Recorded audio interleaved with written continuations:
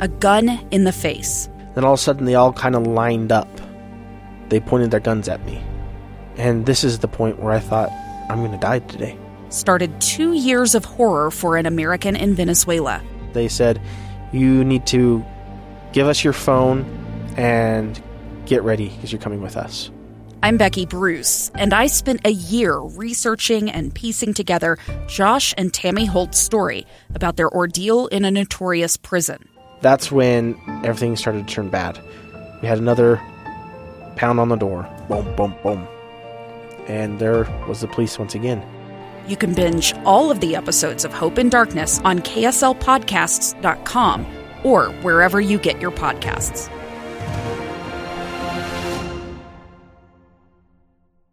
Welcome back. 1:20 is the time here in the KSL newsroom. Have you ever seen the movie Casino Jack? Yeah, it's William H. Macy, or no, not William H. Macy, Kevin Spacey. I always get those names confused. Not the people, not the actors, but the names. Kevin Spacey is in that one, and so too is Barry Pepper. If you remember, they, a pair of lobbyists, portrayed in that movie a true story, the true story of Jack Abramoff. Do you recognize that name? He was a powerful lobbyist in Washington, D.C., and he had dealings with all sorts of folks. And, well, he got a little sideways. He broke the law pretty good. And because of his breaking of the law in terms of bribery and exploiting the opportunity for earmarks and other things, the rules changed dramatically in Washington, D.C. There was a time in Washington, D.C. where lobbyists were able to give certain gifts. They were able to pay for a transportation of certain individuals, members of Congress and staffers. And so, too, was it possible for members of Congress to solicit and secure earmarks. Now, set the lobbyists aside and let's look at what an earmark is exactly. It is very basically targeted spending for a project or a cause which often falls very specifically within the boundaries of any given congressional district. How did they work, or how did they work? Sometimes there are votes that are difficult for members of Congress to cast.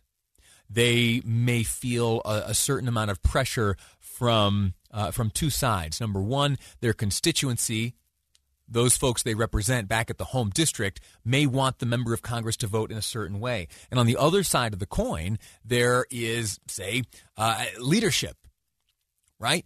The whip and the speaker and all those individuals that steer the ship of that body of Congress. And a certain member of Congress might feel opposing forces. Leadership might want you to vote this way, and your folks back home want you to vote that way. And so what do you do? How do you balance that? How do you, unless you vote from your heart, how do you keep leadership happy, and how do you keep the folks back home happy if it's not a clear decision for you?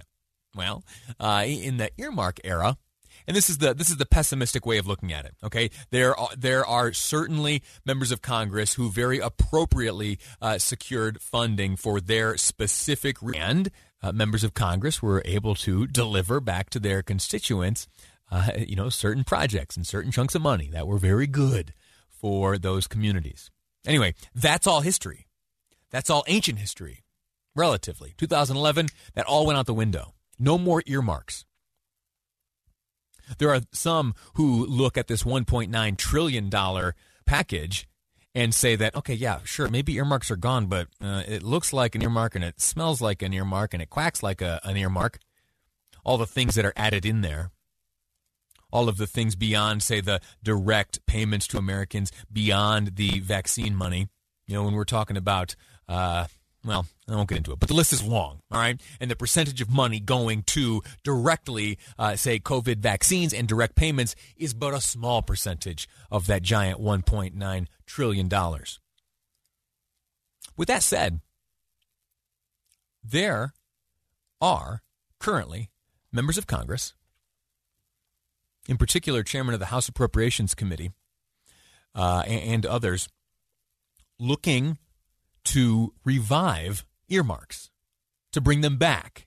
In fact, there was a meeting amongst Democrats just last week where that House Appropriations Committee chair laid out a plan to bring earmarks back into vogue, back into fashion, back into the realm of acceptable. Now, sure, there were a few parameters, a few bumpers placed on the behavior.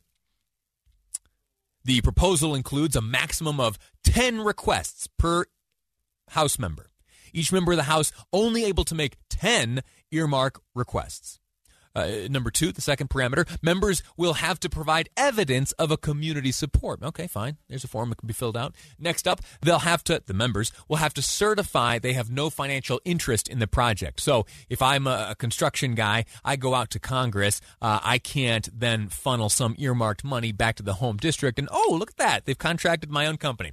None of that, according to the parameters laid out in this caucus meeting last week.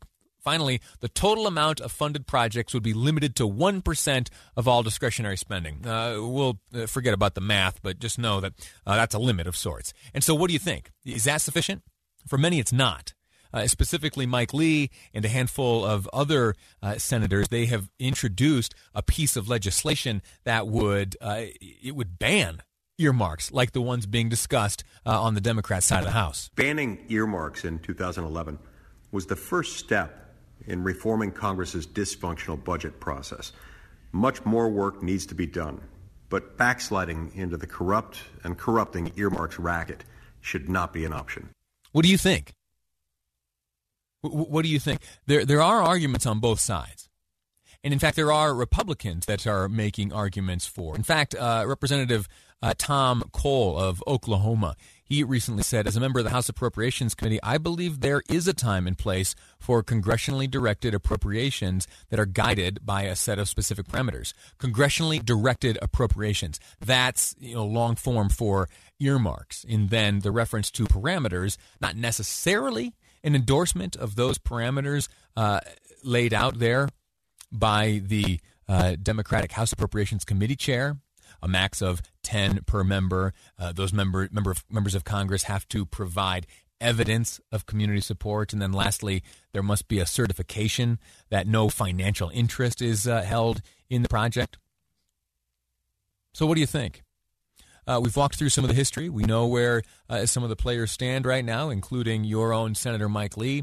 You got any thoughts on this? Earmarks, good or bad? They bring about and carry with them certain negative connotations. Seriously negative connotations. Synonymous with pork, right? Do the Democrats have a point? Or is the Mike Lee legislation appropriate? You'll have to decide. 57500. That's the Utah Community Credit Union text line. Love to hear what you have to think about that. And we're going to take a quick break right now. When we come back, another proposal from, this time, Democratic Senator Elizabeth Warren. She is proposing the revival of a wealth tax. Stick around. I'll break down the details and share with you my thoughts next on Live Mike. I'm Lee Lonsberry, and this is KSL News Radio. I'm Dave Cawley, investigative journalist and host of the podcast Cold. In October of 1985, a woman named Cherie Warren left work at a busy Salt Lake City office to meet her estranged husband at a downtown auto dealership. She never made it home. Cherie's car surfaced weeks later in Las Vegas. In the parking lot of a hotel casino. No one knows how it got there. Strange. It was strange. Both Cherie's estranged husband and her boyfriend raised suspicion for investigators. I kind of thought that he might have done something. But no arrests were ever made.